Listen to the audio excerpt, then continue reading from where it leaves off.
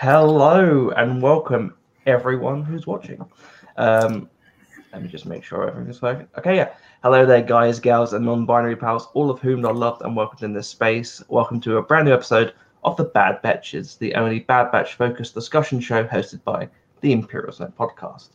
I'm your host, Charlie Ashby, and not joining me this week are Claire and Nikki, who are both very busy, clearly on their moped. Yeah, just me this week. So we've got a very British show this week.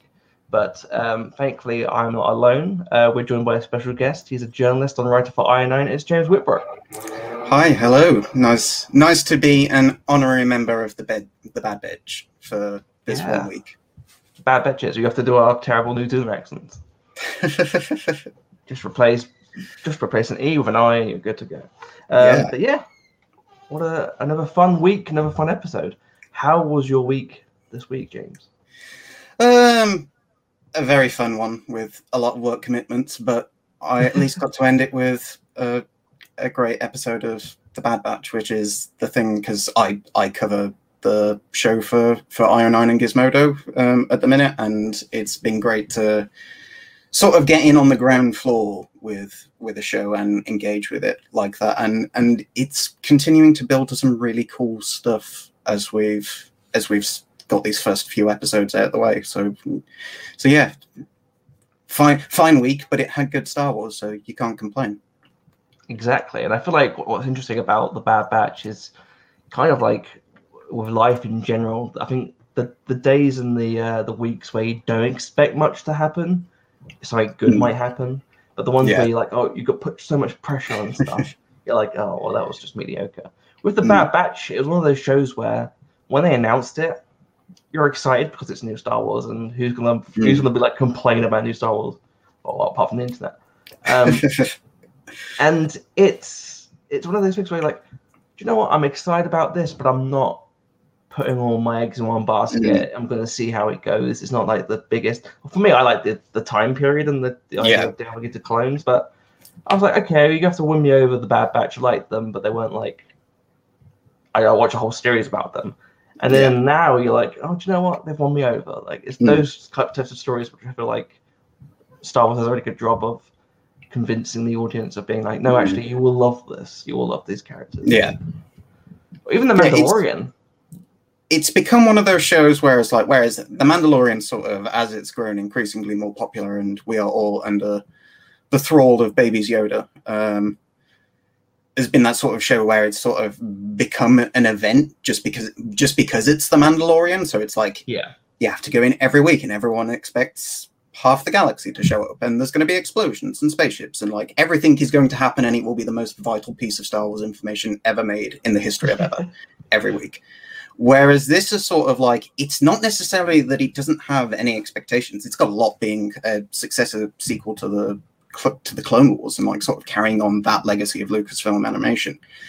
But and I think knowing going in that it's also like it's a 16 episode series, so it's like people are sort of going to be aware that like not every week is going to be some major shocking revelation that the Emperor is around the corner cackling maniacally or something. But it gives the show a chance to breathe with characters a bit more, which it couldn't really do in the first place when it was still getting everyone set up and onboarded from the Bad Batch's introduction in the Clone Wars. But as these first few episodes, as they've sort of settled into this routine that we'll get to of the Batch sort of trying to see who they are outside of the confinement of a very specific military unit, and like as they've sort of mellowed and as Omega has started to sort of figure out who she is and like what she wants in life beyond Kamino, I think it sort of allowed it to just become a sort of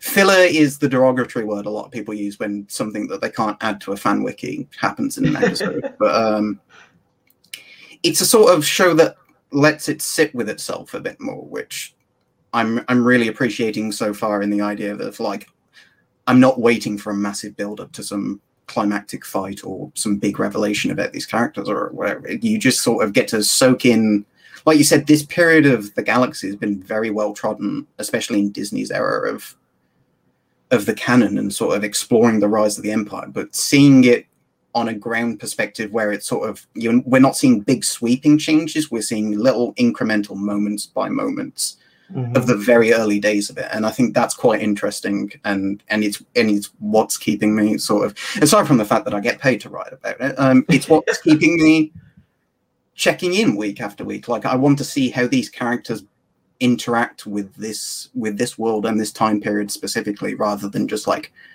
wanting to know things for the sake of knowing it.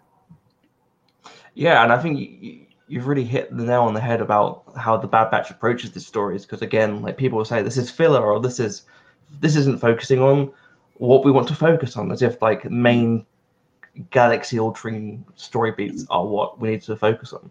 I think what the show does a really great job of is, like you mentioned, because obviously the periods between 3 and 4 has been well trodden, but more so towards the latter end of the and we've seen like the big sweeping parts of that build up and that history. We've seen the formation of the Rebel Alliance. We've seen the plans to steal the Death Star. We've seen the big things that we arguably need to see, but we haven't really seen the perspective of what were people doing living in this moment as we transition from a decaying republic to a new organization that to us is immediately sinister, because we've watched Star Wars and we know it's the Empire, we know they're fascists.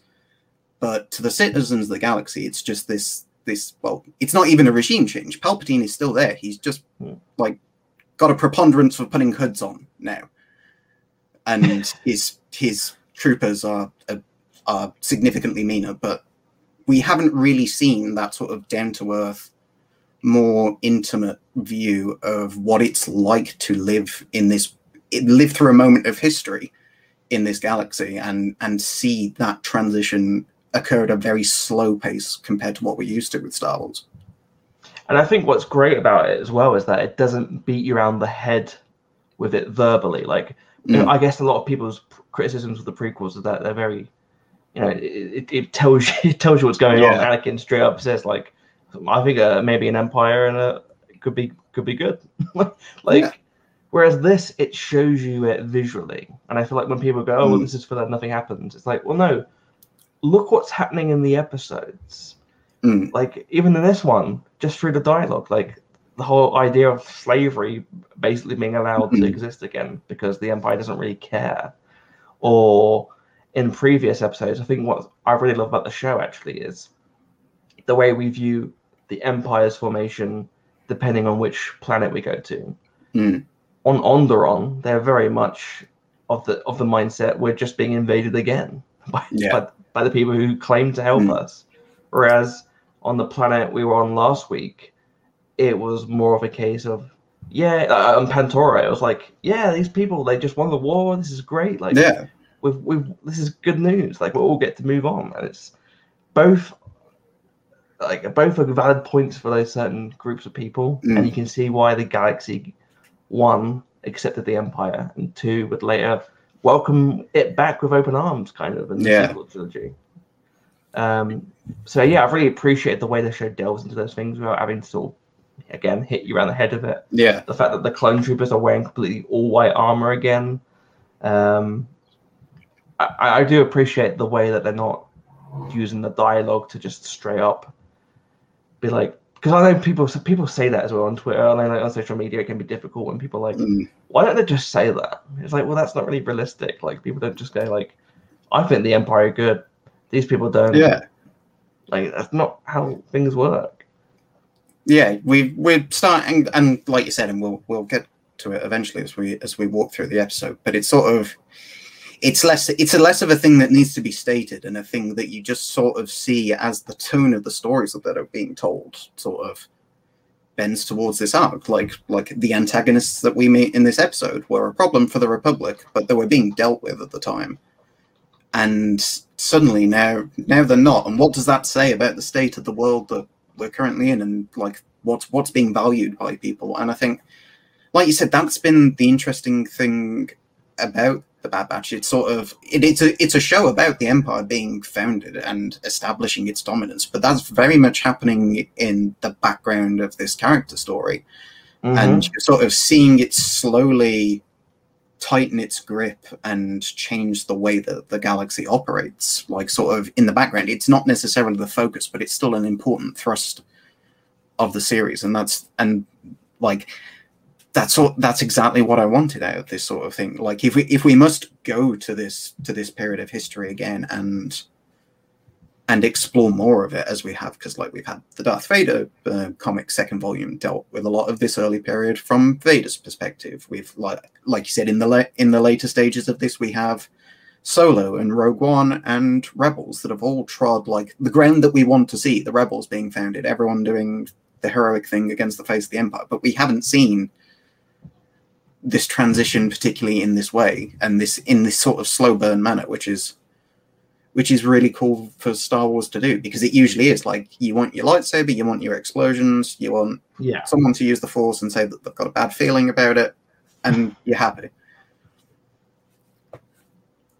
Yeah, and I think what I loved about this episode as well was that we get to see a little bit more of how the galaxy quickly formed into the one that we see. So, like, one of the things I loved about the end of Revenge of the Sith is that this isn't a slow burn. This is something that's been building up. Palpatine's been planning this throughout this time, and we get to see like the Outer Rim sort of get used to the galaxy now and sort of flourish a bit more. And we get to see a lot of that in this week's episode. So why don't we start off with the chronological order of the notes we have this week? And again, we can jump around as much as we want. Let's start off with obviously looking for answers. The episode starts off with the Bad Batch on the ship again, discussing their encounter with the bounty hunter, who we know as Fennec Shand, but at this time in the galaxy, they don't know who this person was, and they don't know why they're looking for Omega. What did you think Stay about tuned. They should stay tuned to Disney Plus later this year so they can see her in the Book of Boba Fett. It'll be great. Yeah, I mean, like, they didn't watch The Mandalorian season 2? Like, what are they doing? What are they playing at? But like you said, I think a very interesting thing about this is almost like the concept of bounty hunting is very familiar to us because we're Star Wars fans, and it's also a thing that Disney has been exploring very closely recently, like in a lot of material, like The Mandalorian, and like we're going to see with Book of Boba Fett. But it's almost alien to the Bad Batch. Like Omega has no idea because of the way she was brought, so she's just like, why is someone after me? But it's also like this is a very alien element of the galaxy that we're familiar with that is completely strange to Hunter and Tech and Wrecker. Just like obviously they know it's a dangerous threat, and they know obviously to lay low to try and figure out what's going on, why try and figure out who Fennec is. But at the same time, it's just sort of this is a very new element to them. They're used to going up against faceless hordes of battle droids and winning in particular. They're not used to having to run away and like take a moment to try and figure out why they're being targeted and why they're being targeted in this way. And it's sort of really cool to see the clone army part of Clone Wars interact with like the sort of the underworld and criminal element that we've seen explored in other material here in such a particularly unique way of like they're clone troopers, they're soldiers. They know how to fight a fight, but they don't know how to deal with the idea of someone putting a hit out on them. Yeah, which is kind of ironic considering who they're based on. But the difference there was that obviously Jango Fett, as their key DNA like giver, had to teach Boba Fett how to think about bounty hunter. He had to teach him like, what to do, like what. And I wonder if there are those bits of elements in their DNA still, like you know, source memory. Maybe they can remember certain bits and pieces, and that's why they're obviously better at fighting and stuff. So that comes into it. But you're right. Like these are soldiers that are trying to deal with relatively peacetime.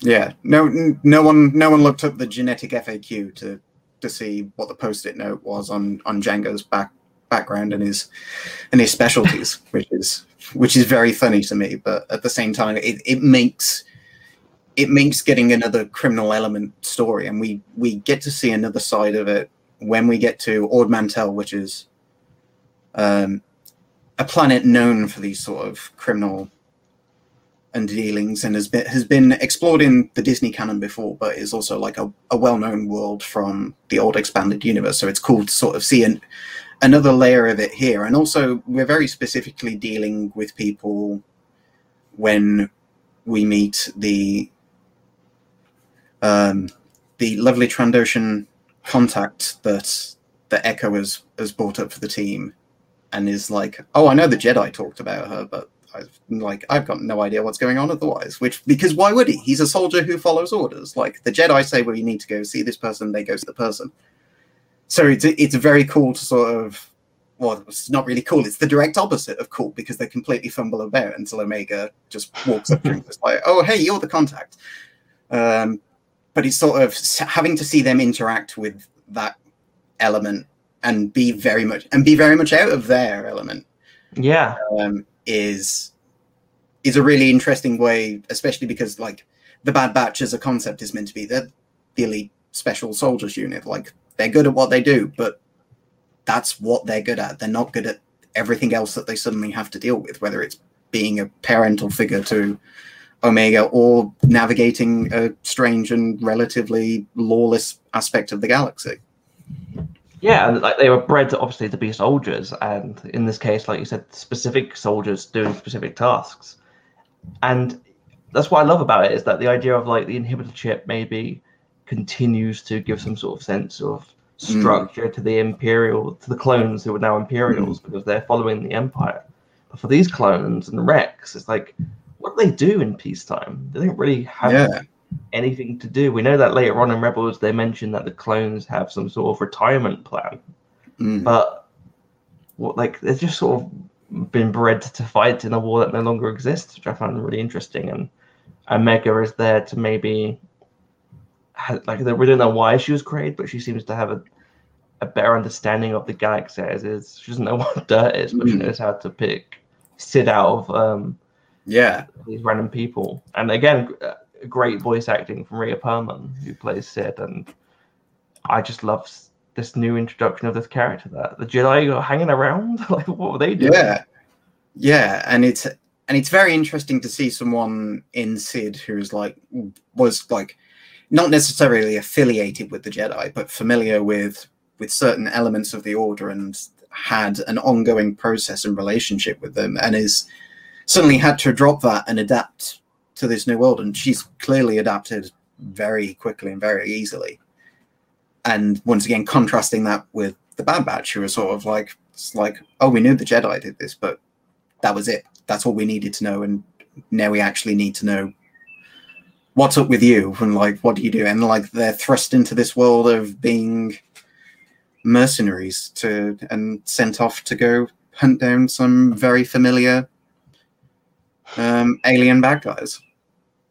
Yeah, I feel like that sort of ties in with the citizens of the galaxy as well. Like, on some planets, certainly the lower elements, the different classes for different planets, the Empire isn't much of a difference. To some people, it's a bonus because they get, money, or they get, like, obviously the money comes from nefarious means and colonization. But for them, and like in real world, the working class people are like, well, it doesn't affect me, or it improves my life, then I'm not going to complain about it. So yeah, and like you said, straight villains that we are very familiar with, which is the Zygerians, who we all know just straight up suck apparently. Like, there's no good Zygerians. I don't want to classify all of them as bad, but until I see one that isn't that terrible. It's also a very Star Wars thing though, to go like, here is your planet of the bad people. And it's especially interesting in that we're introduced to a Trandoshan who is like not exactly a paragon of nobility and justice, but is presented as an ally, whereas for a very long time we knew the Trandoshans as they were Bossk, therefore they're all bounty hunters or they're all unpleasant people.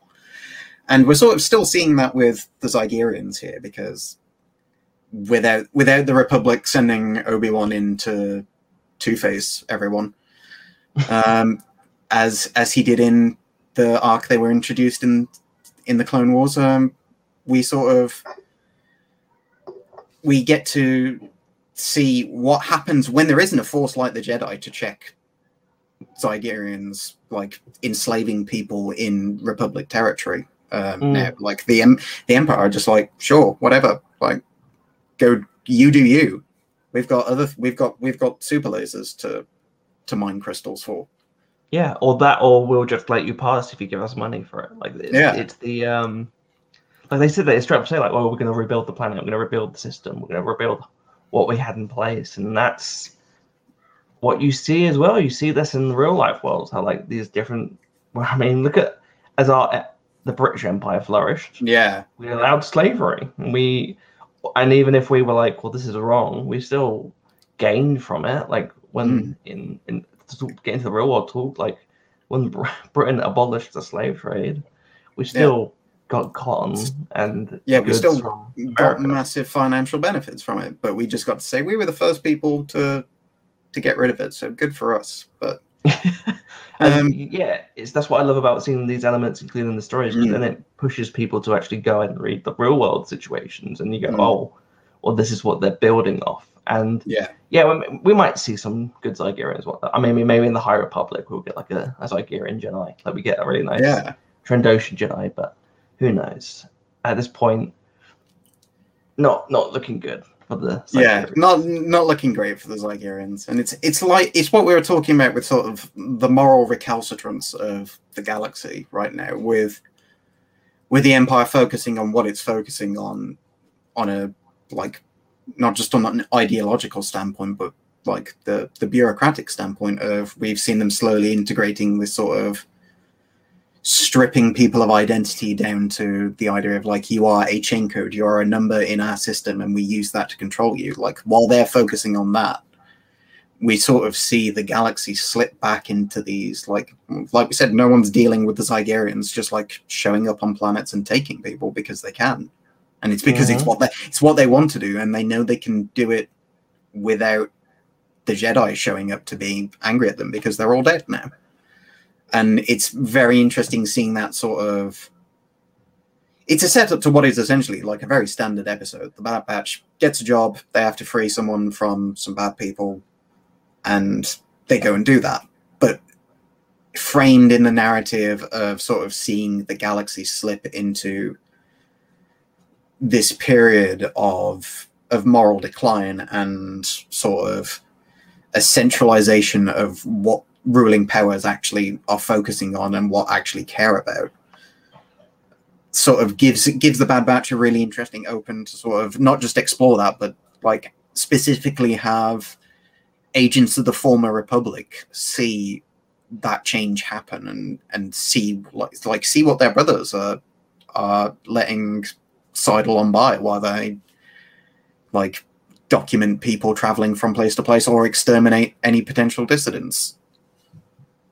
Yeah, and I feel like as well, like seeing the Bad Batch, I know someone mentioned this on Twitter as a complaint, and it's the idea of why didn't they bring up the fact that the clones in themselves are basically people that were sold for battle, and why they compare that. I feel like it's one of those things that I mentioned before where you don't necessarily have to spell it out; it's there in the subtext. Yeah. I think we're all thinking the same thing when they're talking about buying people, and there's these people that are free of their own. They got their own free will currently. Yeah, we see Wrecker. Like last week when they didn't bring up the whole Wrecker head thing, I was like, "Oh, thank God!" Yeah, it was just him bumping his head, and then they brought it back this week. And then it happened again this week, and I was just like, "Oh, okay, I see what you're doing, television show. Thank you for hitting me over the head with it." But yeah, I swear to God, I hope that he's going to be like the first patient of Dr. Rex who comes in with his little toolkit, scrapes it out, and saves him. he just needs Echo's screwdriver hand. He's just going just a big hole. Yeah. Oh my God, I really hope he's going to be okay, because I do not want to see him. And especially there's a really great moment with him and Omega when they're on the shuttle near the start of the episode, and they're sort of laying it out, and like they have that subtle little like high five in the background, and it's just like it's all incredibly cute, and I don't want to see that like and this is part of the things like I had a bit of a problem with when when I interviewed some of the crew behind the series ahead of it, we spoke about Crosshair's inhibitor chip being I think I referred to it perhaps not so delicately as like dialing the space fascism all the way up to 11. Like when he was having his chip juiced up, and I was sort of like that was a thing for me. It's like just from a personal standpoint, I thought it would have been much more interesting to see a division among the team that's more driven by like what happens if Crosshair was just like, this seems like a cool way to maintain order in the galaxy now that the Jedi are gone. Like the Empire I'd like to subscribe to the Empire's Holo newsletter, but instead of it just being like flip, brain go bad, now you're the head of an Imperial Death Squad, good for you. And I'm hoping that's ultimately what we see with Wrecker, unless like you said, like with Rex just shows up and just goes like, hey, I know how to, Ahsoka told me how to switch chips off. I can do it. Boop, gone.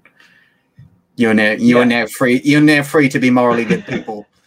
Well, that's the thing about with Star Wars is that it's difficult because like you have to explore real world aspects, but also it's Star Wars where the bad guys wear red and black, and the good guys wear blue. Yeah, and I feel like the core arc of this series, I feel like, is going to be saving Crosshair.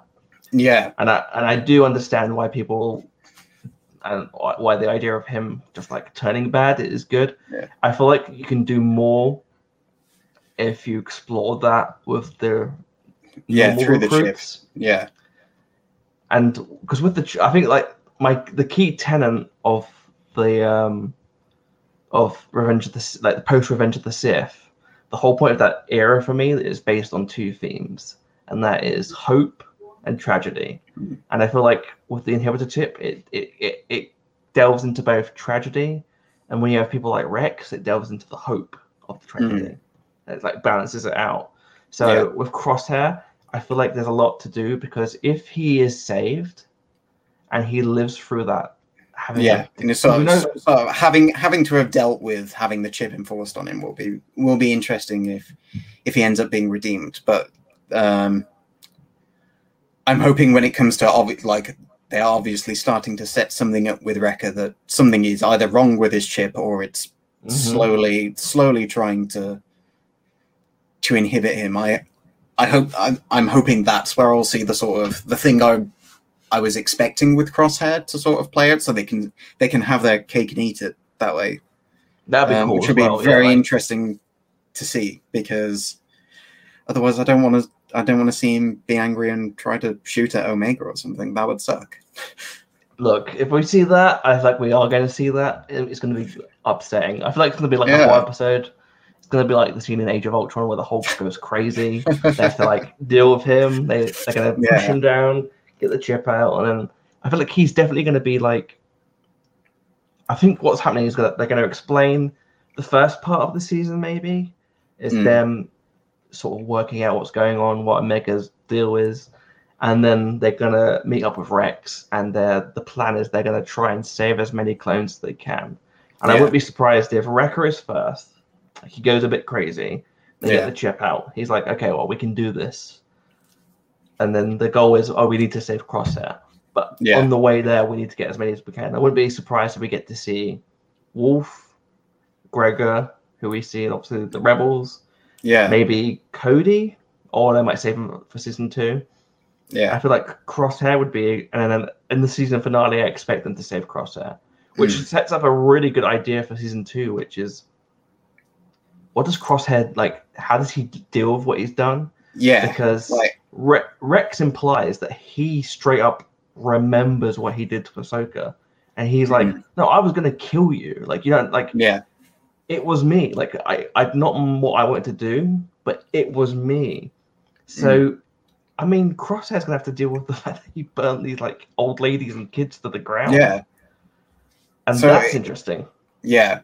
And that's a really interesting long game for them to explore with that character, but we'll have to see how it goes. Fingers crossed. We've got a bit to go before we get there. We've got like what 11-ish episodes before the end of the season now, but we've got time to explore more facets, because that's been another interesting thing about between this episode and last week as well. We sort of, the Empire has moved to the background a bit, and I'll be interested to see if that's something that the show keeps up for a bit before we sort of barrel back into it for the end game of this season in particular. But it's been fascinating that the first few episodes were so very Imperial heavy, for understandable reasons, but sort of very much telling these stories about like we're running away from the from this new empire, where we're dealing with that issue specifically, whereas now we're sort of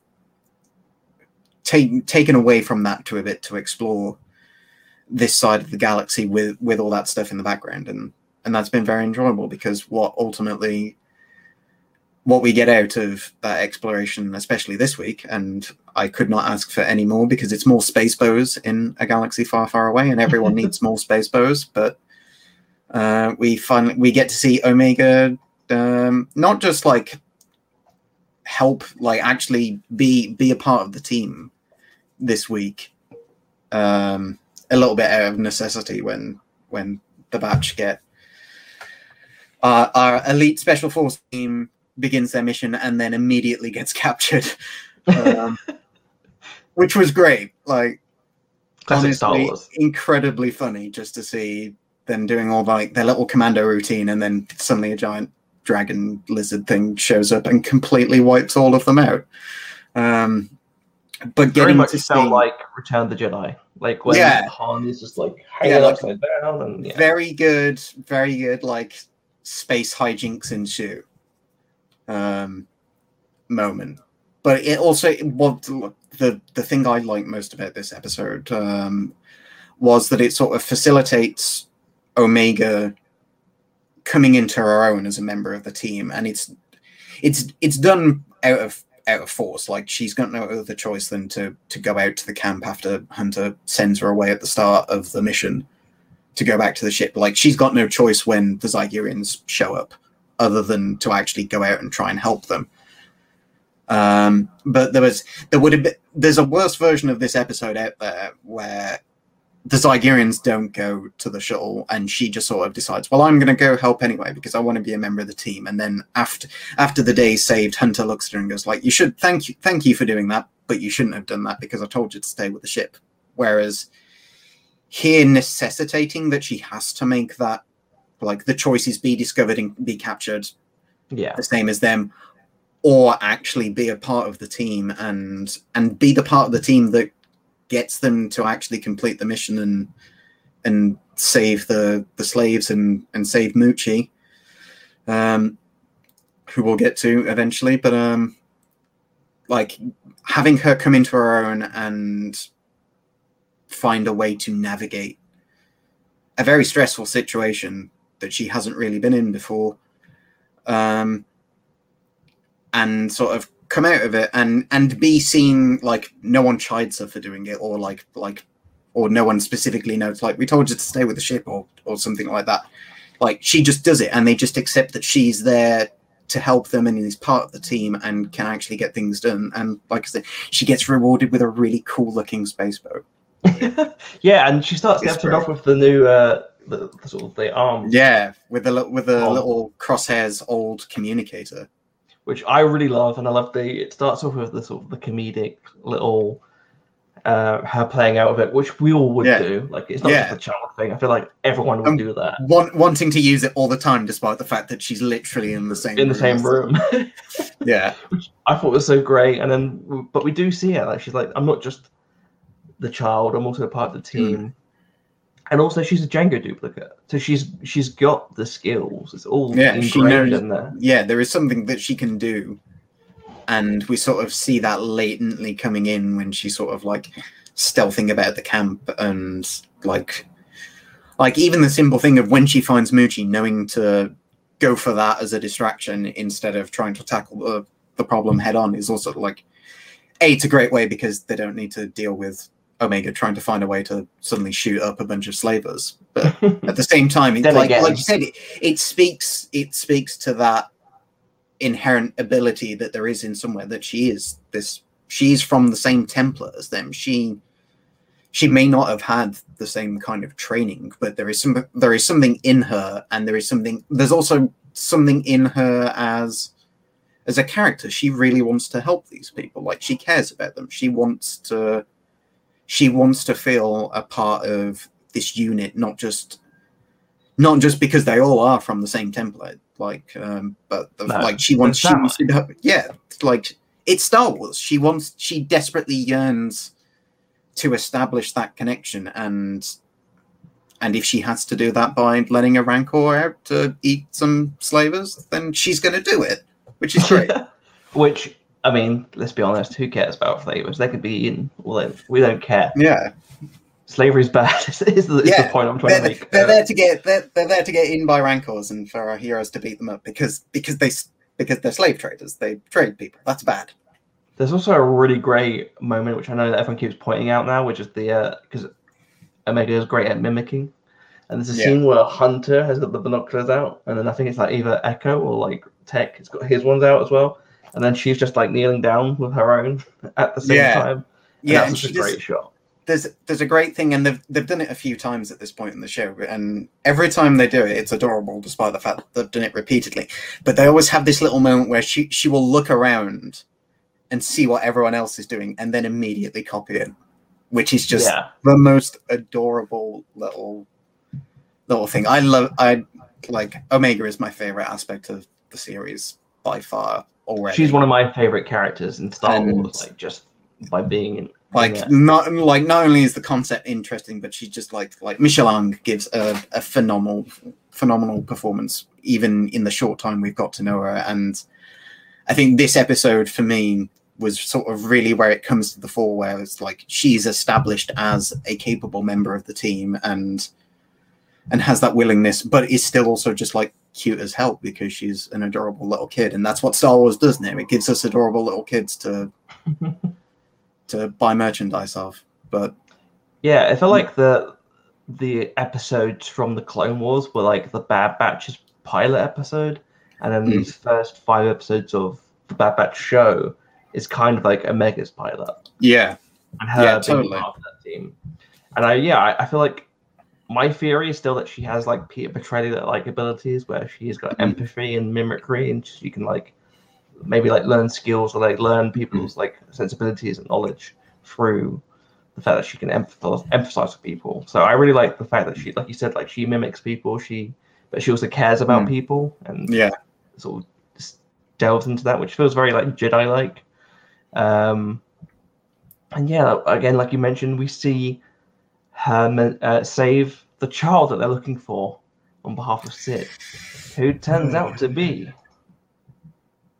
Muchi, the most adorable Rancor, who has caused you quite some considerable trouble apparently the last few days. Yes, I made the assumption because I'm a writer and I'm on a deadline. So when I wrote my recap, I very glibly was like, it's a bit silly to give Jabba the Hutt's Rancor an origin story because, Star Wars, you do love to connect everything together. But it turns out that either Rancors don't last very long at Jabba's palace, which is very funny. The idea that he just sort of chews through Rancor after Rancor, and they just keep like a Jedi Knight keeps showing up to drop a door on them, and he's just like, oh, not again, we've got to get another one. But yes, it turns out that the Rancor that we know and love for approximately 20-ish minutes of Return of the Jedi is not Muchi, and he's apparently a male Rancor, whereas Muchi's female, which good job to the people who spotted that within 5 seconds to put it on. Well, it's because it's the Rancor penis and the special edition. Everyone's just looking for alien organs to get it down on Wikipedia as quickly as possible. But yes, it turns out that like while we still have the Return of the Jedi link in that the people who have put out this contract for Sid is none other than Jabba's majordomo, Bib Fortuna, who is Matthew Wood who came back Again, to the Force, which is a cool link between, once again, another link between this and The Mandalorian, but also obviously like he played Bib very briefly in The Phantom Menace as well, but it was cool to see that link. But also it does raise the very silly question of like, is Bib Fortuna just a sort of a rancor pusher? Like that's his actual speciality for the next 20 years. He's finding rancors for Hutts all over the Syndicate, and is just like you need something to put in that lavish pit that you built. Just call Bib. He's the go-to pet guy. Yeah, he's the pet detective of the galaxy. I had the same thing where I read Aftermath, so I knew about Batista. So I put a tweet after I watched the episode, which was very vague because I didn't want to spoil the thing, and someone completely misunderstood what I meant and was like talking about this, and I was like, oh, for God's sake, I had to delete it because I was being vague to not say Rancor, basically. Yeah. And so I was like, well, actually, it's a different Rancor. I'm like, well, one, you spoiled it for people that I was being vague against. Two, not my point. My tweet was something along the lines of, I'll never be able to watch Return of the Jedi again. My point wasn't that it's the same Rancor. My point was that Rancors are very cute, and now we know that Luke could have, like, you know, a little wrestle. And then if Luke had just repeatedly punched the Rancor in the face until they were both tired, that'd be great. He wouldn't have had to throw that skull at that panel. Yeah, I will say that another very funny thing, that part of this is actually like, and part of the reason in the first place that I thought there was the link there to Return of the Jedi is that the character that is that skull in Return of the Jedi got a very funny backstory in the old expanded universe. Bidlo Quirv, who was actually a rival of Bib Fortuna's for Jabba's Majordomo position, and part of the competition between them to see who would earn Jabba's favor was related to the acquisition of that Rancor. And obviously Bidlo won the honor of being one of the first people to be devoured by it instead. So part of my complaint with the episode was sort of, and like as a link to last week's as well, which is sort of the idea of like, it's characters that we know from other Star Wars material showing up in the new Star Wars thing. So, you know, like, oh, hey, like this is what they were up to when this was happening, which is sort of an ongoing problem with me in Star Wars, is that it feels a little insular at times. And that was part of my complaint when I thought the Rancor was the Rancor, was that, but it sort of still carries over with Bib. But I very, and like you said, to avoid spoiling things for fans on Twitter, I very nearly tweeted something like, why did we have to have Bib Fortuna when we could have had Bidlo Quirv show up? And only like about 3 people would have known what that was and completely lost their minds. Yeah, I think that answers your question. When it happened. But I would have been one of those people, and I would have been really excited. But yeah, alas, we had to get Bib to show up and be like, now I just have more questions. Like, where's the book of Bib Fortuna? Like, and is that book just filled with selfies of him and cute small monsters? I think one, obviously that is the case. 2, it's him being body positive and like being able to eat whatever he wants without Jabba mocking him, despite him being, you know, like, despite being a space slug. A space slug, like he gets to do whatever he wants. I think that this episode gave me a few ideas about where the show could be going and why the show was created. It also very much, like you said, I think it was interesting. The whole debate about like characters turning up for me is interesting, and I feel like it is a personal thing sometimes. Yeah, I think sometimes it's what will the audience know. Like Bib Fortuna, I can imagine, like, because he's in episode 1, maybe that backstory doesn't hold as much because he's been hit, like he's been like chilling out Jabba for years. It's got to be stable employment to last what, 30-40 years by the time he gets zapped at the end of Mando season 2. That's his heart. And Fennec is like, if she's going to be the biggest bounty, if she's like the best bounty hunter by the Mandalorian. Mm. I'd be surprised if she didn't show up Yeah. in like these materials. So I get that. Like I do appreciate that. And also, you know, like if we get to see Cad Bane again, I'm not gonna complain because yeah, we want to see his stupid head get shot off, and I think we actually might see that in the series because Yeah. I think the more we delve into the Bad Batch, it's certainly about the Bad Batch. It's certainly about Omega and the state of the galaxy. But I also kind of, and I could be proven wrong. I think this might be a proto series for the Book of Boba Fett. Because I'd actually be inclined to agree because, like you said, we have Fennec in as like the grounding element of like, hey, this character that you're about to see a lot more of, like what was her deal before the Mandalorian, and that perhaps might be a cynical read of the show, like to look at it from sort of the perspective of Lucasfilm's got a new thing to promote at the end of the year, so here's Ming-Na Wen getting paid, which good for her, great, like always pay Ming-Na Wen, like pay her double, pay her more, just like give her more money. Like, if she doesn't have to show up, just keep paying her money. But if you look at it from that perspective of they obviously have this big thing to show up, but at the same time, and this was something that Clone Wars itself touched on, we got to see the young Boba integrate himself into the world of his father's profession and slowly examine his relationship with the galaxy and be this angry young man with a small squad of hitmen by his side, which was very funny, but at the same time a very interesting idea. And it would be of interest, especially when our protagonists also carry like the specter of Jango over them in some way to see Boba interact with that. So I do wonder if we'll end up seeing him, and then that's another thing that could also tie into like obviously part of the ongoing mystery that we get a little bit of here as well, is that obviously someone with a lot of valuable and powerful connections has hired Fennec to go after Omega, and while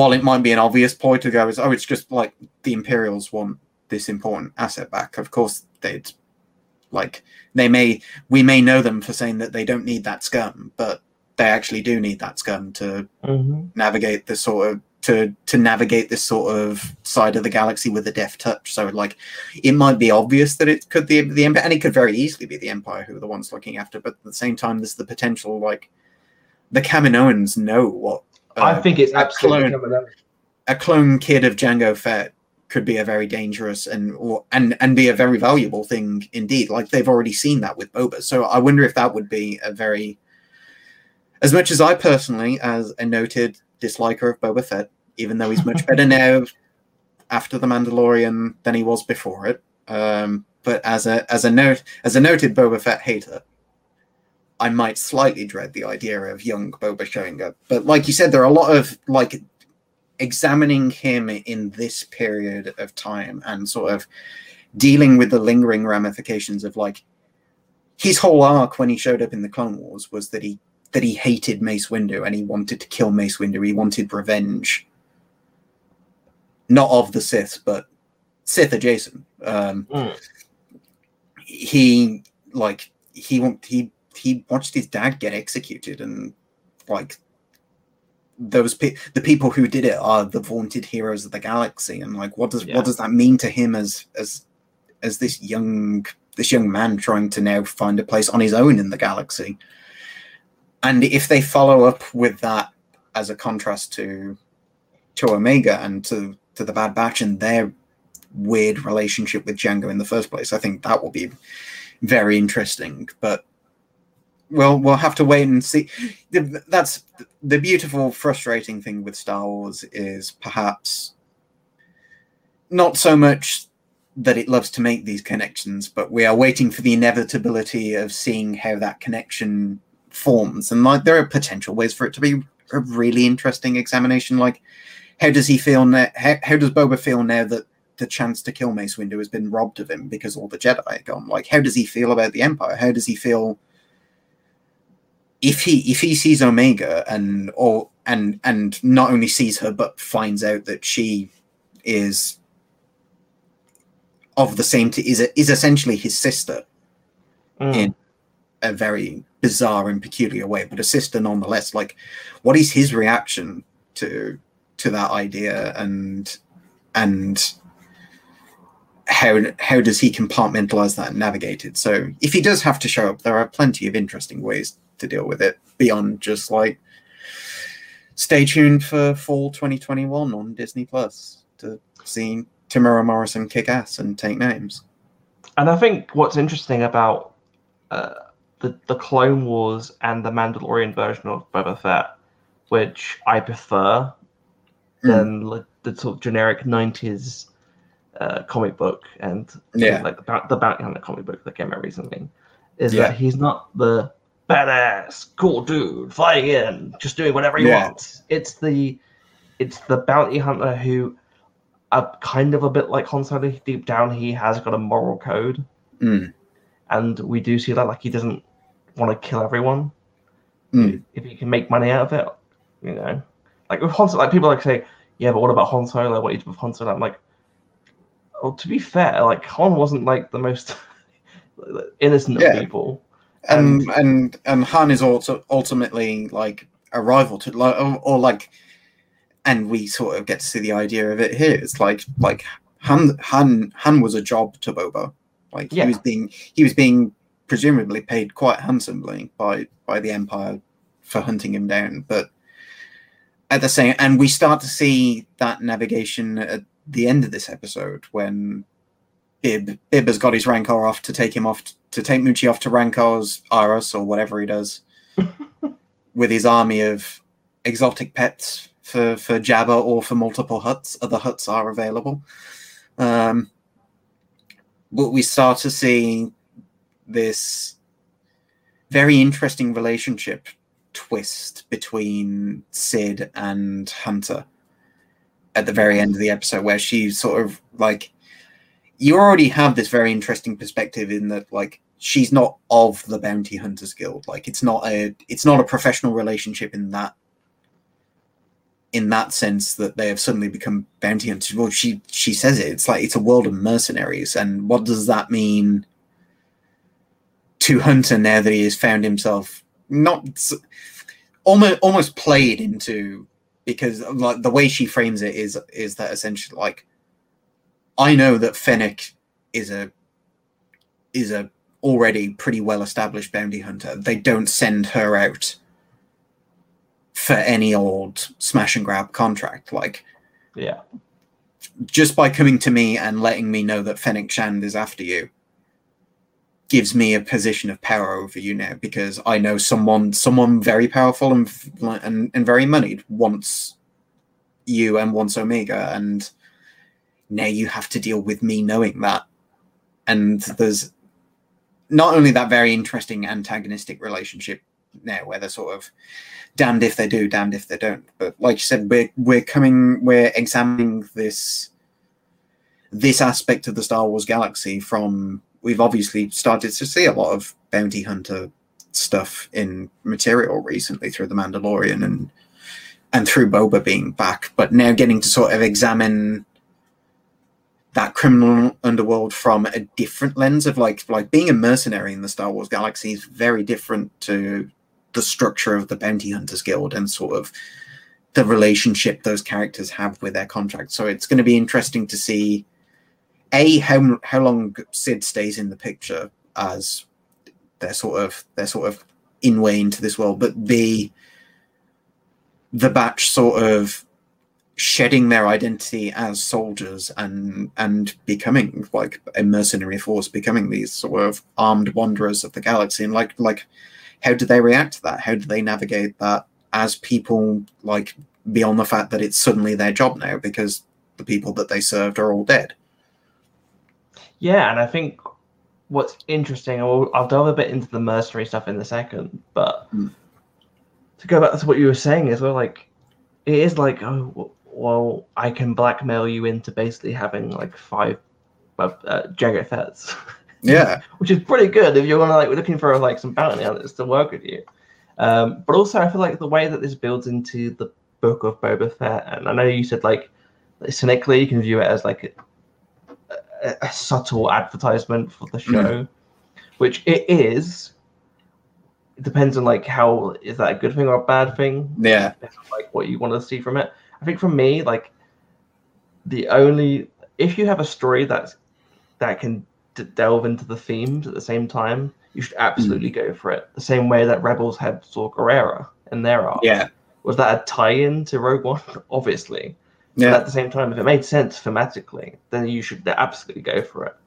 And I think with Boba Fett, like we have the opportunity to delve into his character mind here. We know there were story arcs that were never completed for the Clone Wars, which could tie in.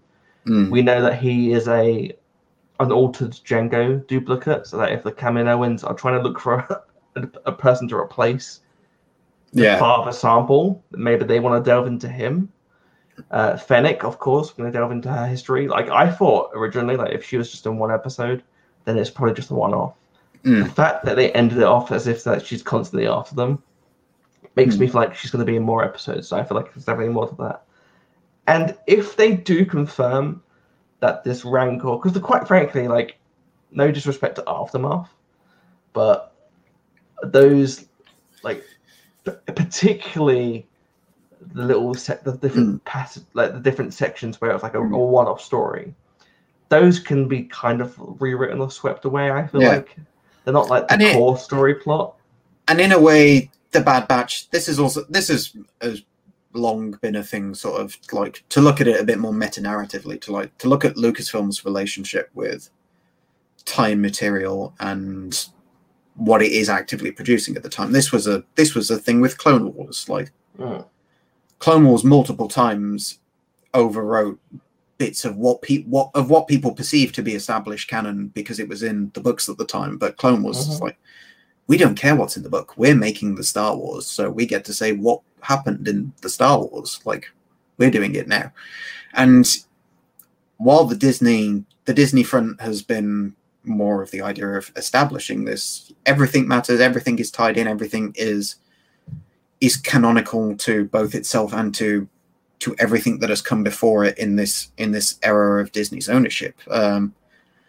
We have seen elements of things that came out that have been altered after the fact or have been contradicted by something and overwritten by it. And like, in a way, the Bad Batch has also done that already slightly in the tweaks that it made to Caleb Dune's origin in the premiere episode. So it will be very interesting to see if I am ultimately vindicated that Rancor-based shenanigans do tie that closer to Return of the Jedi. But also, and like you said, it's the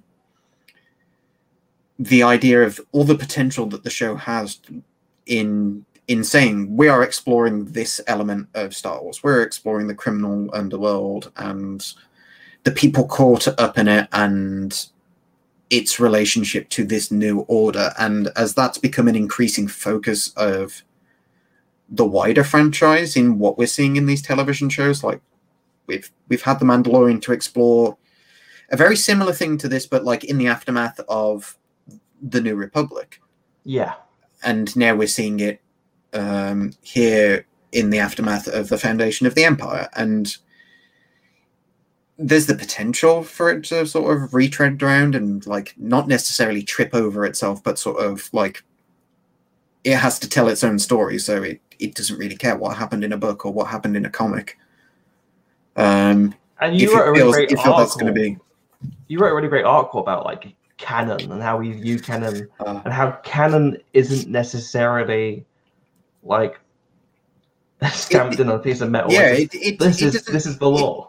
Yeah, it doesn't have to be the be all and the end all. And like I've said here today, like as much as I can be frustrated with Star Wars circling back over itself and catching us up with all these different characters to see how they are in this new era, but there's also like the huge potential of doing interesting things with those characters that we did not necessarily expect, because they have the opportunity to show up in these stories. And it will be interesting now that the show has, because coming into Bad Batch, like, much was made of the impetus of this is a show about being on the run from the Empire. This is about the rise of the Empire. This is seeing that lens, that huge transition period from people who had just fought this massive galaxy-spanning conflict. And now that we're sort of twisting a bit more, and sort of the focus has tightened to this world of, like, not just the Bad Batch's world in specific circumstances, like that specific unit, like we're dealing with these characters, but now that we're dealing with this criminal element as well, and sort of seeing how the normal people of the galaxy react to all this, and like these elements, like the Bounty Hunters Guild didn't just show up when the Empire showed up. Like, they were there during the Republic. Like, they've operated for hundreds, if not thousands, of years of galactic civilization. It's and getting to explore that in this period will be very interesting to see what they have to say about it. And hopefully they do have really interesting things to say. Like, the show's done a good job of setting that up so far, and I really hope they continue to nail it. And yeah, the idea of canon is that it doesn't necessarily rewrite or disregard stories, because people forget that Star Wars itself is a giant text through space. It could be a story told over a campfire. It's the same. It's literally the C-3PO telling the story to the Ewoks. That's Star Wars. Yeah. It's people saying the same story the way they heard it. The way that King Arthur originally was a story told by Celts and Welshmen, and then people added elements in later on. Like, I made a joke with Pablo Hidalgo the other day about this on Twitter. I was like, you could just imagine the idea of like some British guy having an argument with a Roman Briton, be like, where did this woman with the sword in the lake come from? This is rubbish. This isn't my King Arthur. Like, you can still read those books. You can still read Legends and say, that's my Star Wars. That's how I view it. # bring back Arthurian folklore. Yeah, come on. Like, there's two swords, the Sword and Stone and Excalibur. That seems a bit like ridiculous. Yeah, it's like it's the same arguments that keep happening over and over again, and I feel like the thing with, I think Ahsoka, Disney Star Wars did the best thing ever when they had Ahsoka sit the line. There's always a bit of truth in Legends. Yeah, it's such a brilliant line. It's like the stories we've been told might not necessarily be true, but some of the bits are bound to be true, and that's the same with history in general. History is written by the victor. There's bits and elements of that story that are obviously true, and that things we delve with, but a lot of it is probably not true. Like, think about how much stuff with royalty in Britain, like, we've been told, and then you go back, it's like, well, that's not necessarily what's true. Like for example, William Shakespeare wasn't going to write King Henry V died of having the shits. Yeah, but that's what happened. Like, you know. Yeah, and it's very interesting to see, and we have that set up here. Like, we have, and we got it a few episodes ago with Tarkin and Admiral Rampart sort of like establishing the groundwork for the Imperial Army to become based on recruitment rather than clone manufacturing. We have that very specific moment of that history being told from their perspective of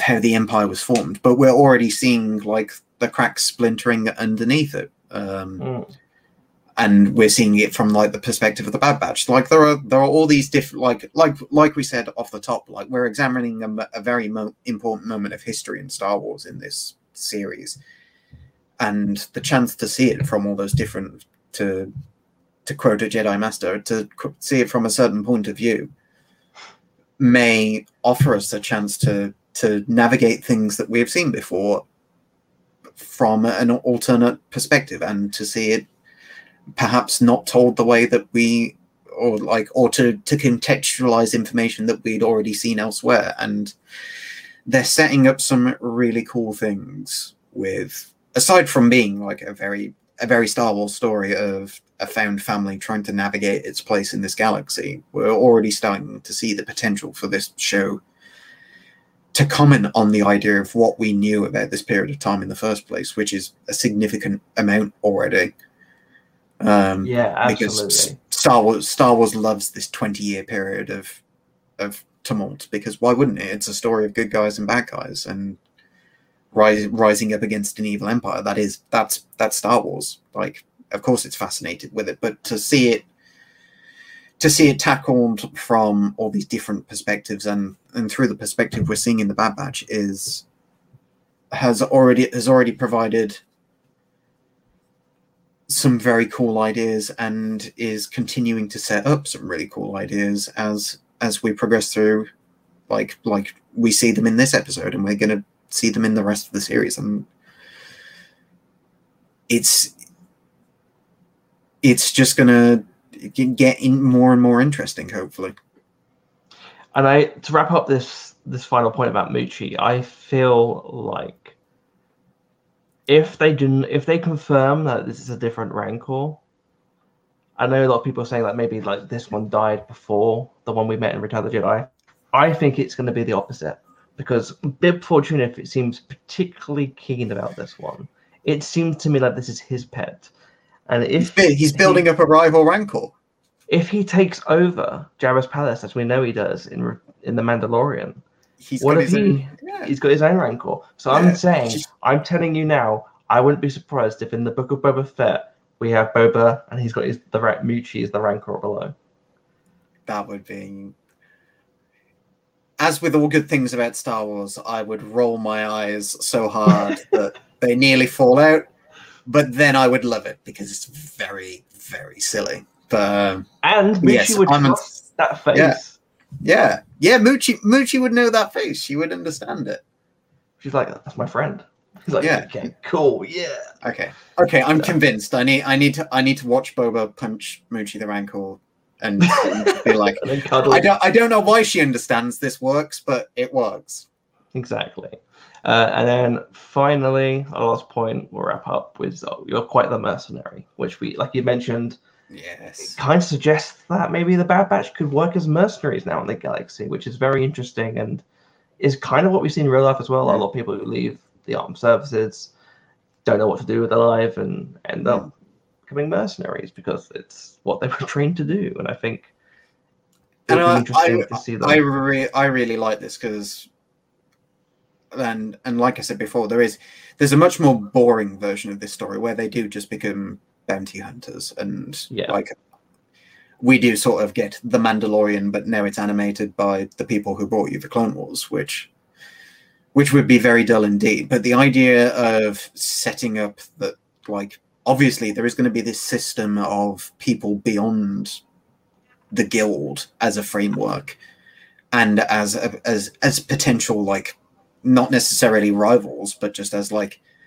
a separate party to a world that has been well trodden and is very popular with Star Wars. Like, Star Wars fans love bounty hunters. Like, it's just sort of, it is as important to the franchise as lightsabers and the Force and X-Wings and TIE fighters. Like, the idea of this criminal element and getting to see that from the perspective of like Hunter and Wrecker and Tech don't see themselves as criminals, and Echo doesn't see themselves as criminals either. Like, they're just, this is paid work to carry on in a galaxy that's chewed them up and spit them out. And seeing them navigate that through this structure of having this antagonistic relationship with Sid now, and just sort of like, this is the hand they've been dealt with and they've got to deal with it. And I really hope that's something that the show picks up on as we sort of, because it feels clear we're going to see more of Sid in the future. You don't get Rhea Perlman for one episode of Star Wars. You make her do more because she's Rhea Perlman and she's great. But at the same time, now that we have Sid established as this sort of both a connection to an old life that Echo knew, and now also a further connection to like a sense of stability that these characters can find that they've been looking for in these first few episodes. Now they have a momentary safe harbor to be sort of like, we can get reliable work here, and it's going to be work that we know how to do because it involves shooting at things. Yeah, exactly. And I think, but getting it from outside that perhaps more predictable idea of them going straight to the Bounty Hunters Guild and going, right, hey, what shoot bang have you got? Like, we'll take it. Is really cool, and I'm really glad that they did that instead of rehashing an idea that could have just been a bit more played out, as we've started to see it explored more and more in other Star Wars streaming shows that may or may not currently be available or are about to be available on a fine Mickey Mouse owned streaming service. And I think what I like about them as well is that they kind of sum up the Republic and how the Republic viewed things, which is that they're more of a positive view in the galaxy. That if they're mercenaries, they're not going to be out there. They're not about straight up bounty hunters, basically, with no moral quandaries. These are people that do have morals and of having taught by the Jedi to look at things in a specific way. And I think that's good. I think that's nice. I like seeing that still. There's some positive hope and goodness in the galaxy. Yeah, it's carrying in that, like, it's not, they're not doing it as dashing heroes of a war on behalf of galactic order, but they're carrying on that legacy of like helping where they can, which is a very smart and sensible way to sort of categorize heroes that otherwise, like, hey kids, here's your new Star Wars show with a bunch of assassins for hire. Exactly. Don't you love them? Buy the action figures. Like, use the hashtag on Twitter. Like, that's all great. But it's sort of the idea of them being sort of not quite so much a bastion of the Republic, but sort of, we want to help. It was our job to help people. Like, how do we do that now that structure is no longer here? And this is an ideal way to do that, which gets them the opportunity to shoot at bad guys every week for a bit. Exactly. And I feel like that thread of the Jedi still exists, even though they're all gone. Quotation mark. There's something about them still survives throughout the way they impacted people, especially the clones. Yeah. Which brings us to our final thing, which is our overall thoughts and scores. Now, as you know, every week we give a score out of 10 Lulas. So we need Omega and Lula to come up and... God bless her. Look at her. Look how happy she is. James, how many Lulas would you give this episode and why? I think I'm gonna, and this may initially sound harsh, but I'm gonna give it a pretty solid 7 out of 10 Lulas, which to me is a good Lula ratio. Which no doubt I will now get angry people on Twitter. It's like, how dare you? 7 out of 10 might as well be garbage. but no, like, it's what could have otherwise just been a very average episode of, like, the Bad Batch have a mission, they go do the mission, end of story. Like, that's it. Like, a Rancor shows up and Bib Fortune carries her off, and that's it. But it in not just providing a sort of sense of context for Omega who's now got me saying Omega instead of Omega, and I don't like what that's doing to me as a person. To be perfectly honest, because now I second guess myself every time I have to say it. But having this be the sort of catalyst for her to just very naturally become a working part of the team, and not just sort of have her necessarily like just dragged into it and sort of be like I want to help. I'm going to ignore you saying that you don't want me to help because you want to try and protect me from it. Like, I have to be part of this world anyway. Her just sort of getting on with it, and the rest of the team rolling with it, and just like, oh, she's got a weapon now. Like, she's got her communicator. She knows what she's doing. We don't have to sort of coddle her as we try to navigate this thing. And that's the thing that I liked most about what could have otherwise been a very a serviceable but otherwise very standard episode. And I think, yeah, it's good Star Wars. It's good. Yeah, it's good. absolutely. It's a good 7 Lulas. It's one of those things where it's like it might not be like a season finale, but also it's a Friday, and then you get a good piece of Star Wars, a bit of Star Wars cake to sit down and have a cup of tea with. I agree. I feel like I would give this just a little bit more, just 7.5. That Bib Fortuna bias, I'm not even joking. That is part of the reason I was like, you got Matthew Wood as not only Bib Fortuna, but as a Twi'leks can be worth half a Lula as a treat. Yeah. And the Gamorrean guards with the little briefcases, like the cool little bouncers they are. Like I was like, you know what? That wins me over. I thought the design for the baby Rancor was delightful. Yeah. It made me go back. It makes me think about how the public would have viewed Jabba's child, Rotta, if it was released today as opposed to 2008. Yeah. Like a lot of people would be like, "Oh, baby, Rotta." Yeah, where's the baby Jabba discourse? 2008 was a very different time where our merchandise had not been infantilized to laser precision cuteness. Which do you know what? I'm desperately hoping we get more Rotta content at some point. I feel like we've been let down in that regard. So yeah, I really enjoyed the episode. Like you mentioned, it wasn't the most like. I feel like it was the shortest episode. I'm pretty sure it felt like the shortest. I think it's definitely we've had they're all sort of floating around like the standard animation time frame of like 24 to 30 minutes. But I think this was on the short side, and like it did not need to be any longer. Like it was Although the ending was very abrupt. I think the cutoff point was like I was like that was a weird cut. Like. It was like you're a mercenary now. Dun, dun, dun, dun, dun, dun. I was like, well, Jesus, to like relax before we dive into let Hunter process this. He just got a new job. Like I thought, oh, maybe we'll see him go back on the ship or something, but no. And that's not like a major deal. It was just one of those like small little things I noted. I was like, oh, okay, well, you know, it's just one of those things. I thought again, getting the Zygerians back was a great way of introducing concepts from the Clone Wars. The shots and the animation in the show, like I said last week, is phenomenal. The shot, there's like Lucasisms. I like to call them Lucasisms. I can't even say that properly. Lucasisms, which some Star Wars directors know how to do. Some Star Wars directors do not know how to do. I feel like the best Luke. I think one of the reasons why it's my favorite film of the New Bunch is because shout out to Gareth Edwards. Rogue One had a lot of Lucasisms, the way the ships land and like they look a spin.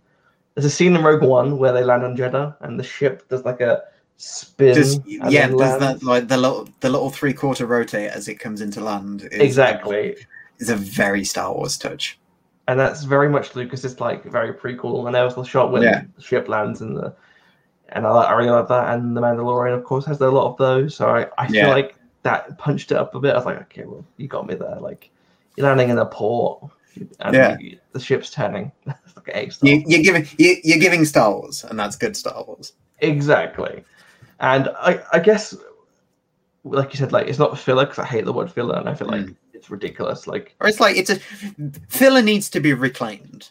Like it's my stance on like I can take like if we want to call this episode filler. In the non-pejorative sense, like that's good because it's like the forward momentum of the plot might not necessarily there, but there is great character work here, and there is like the establishment of potential arcs to come and potential conflicts to come, which is all very good. Like like we said, like not every episode needs Palpatine to show up and cackle evilly or whatever. Well.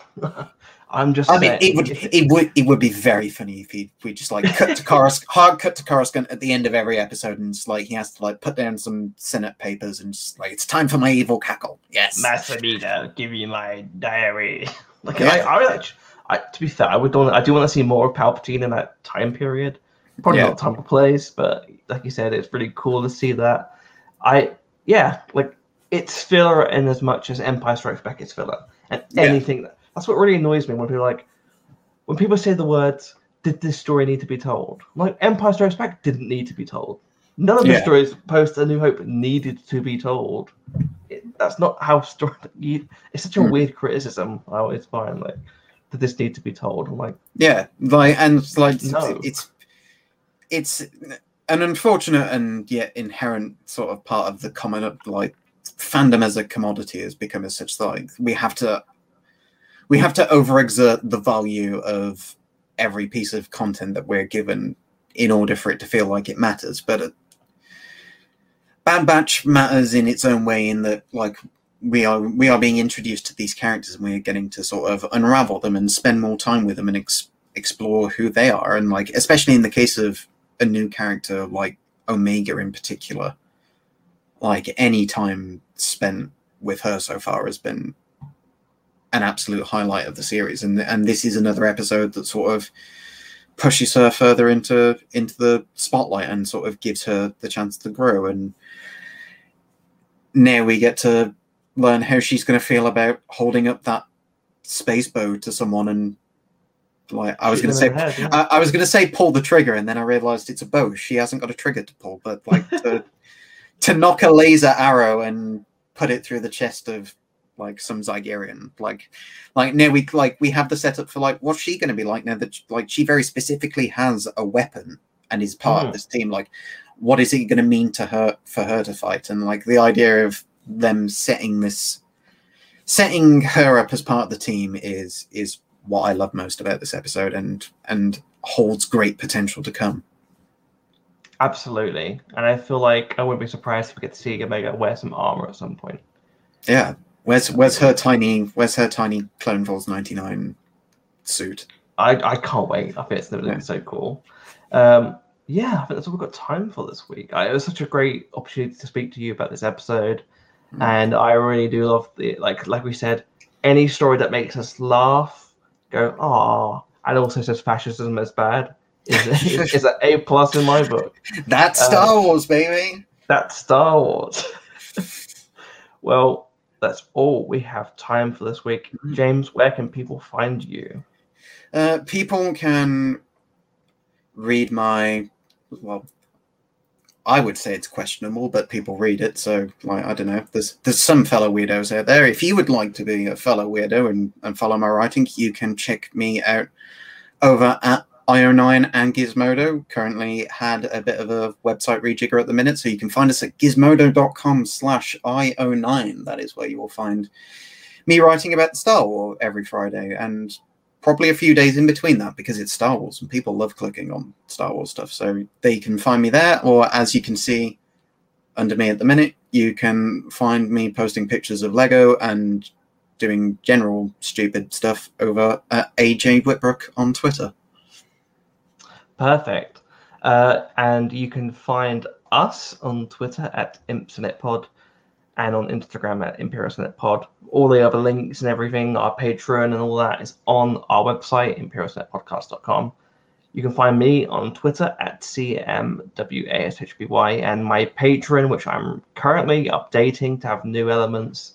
I'm going to make it much more accessible for people, have a few more shows open to people, and changing things so you can help support the show rather than straight up just having shows dedicated for certain people.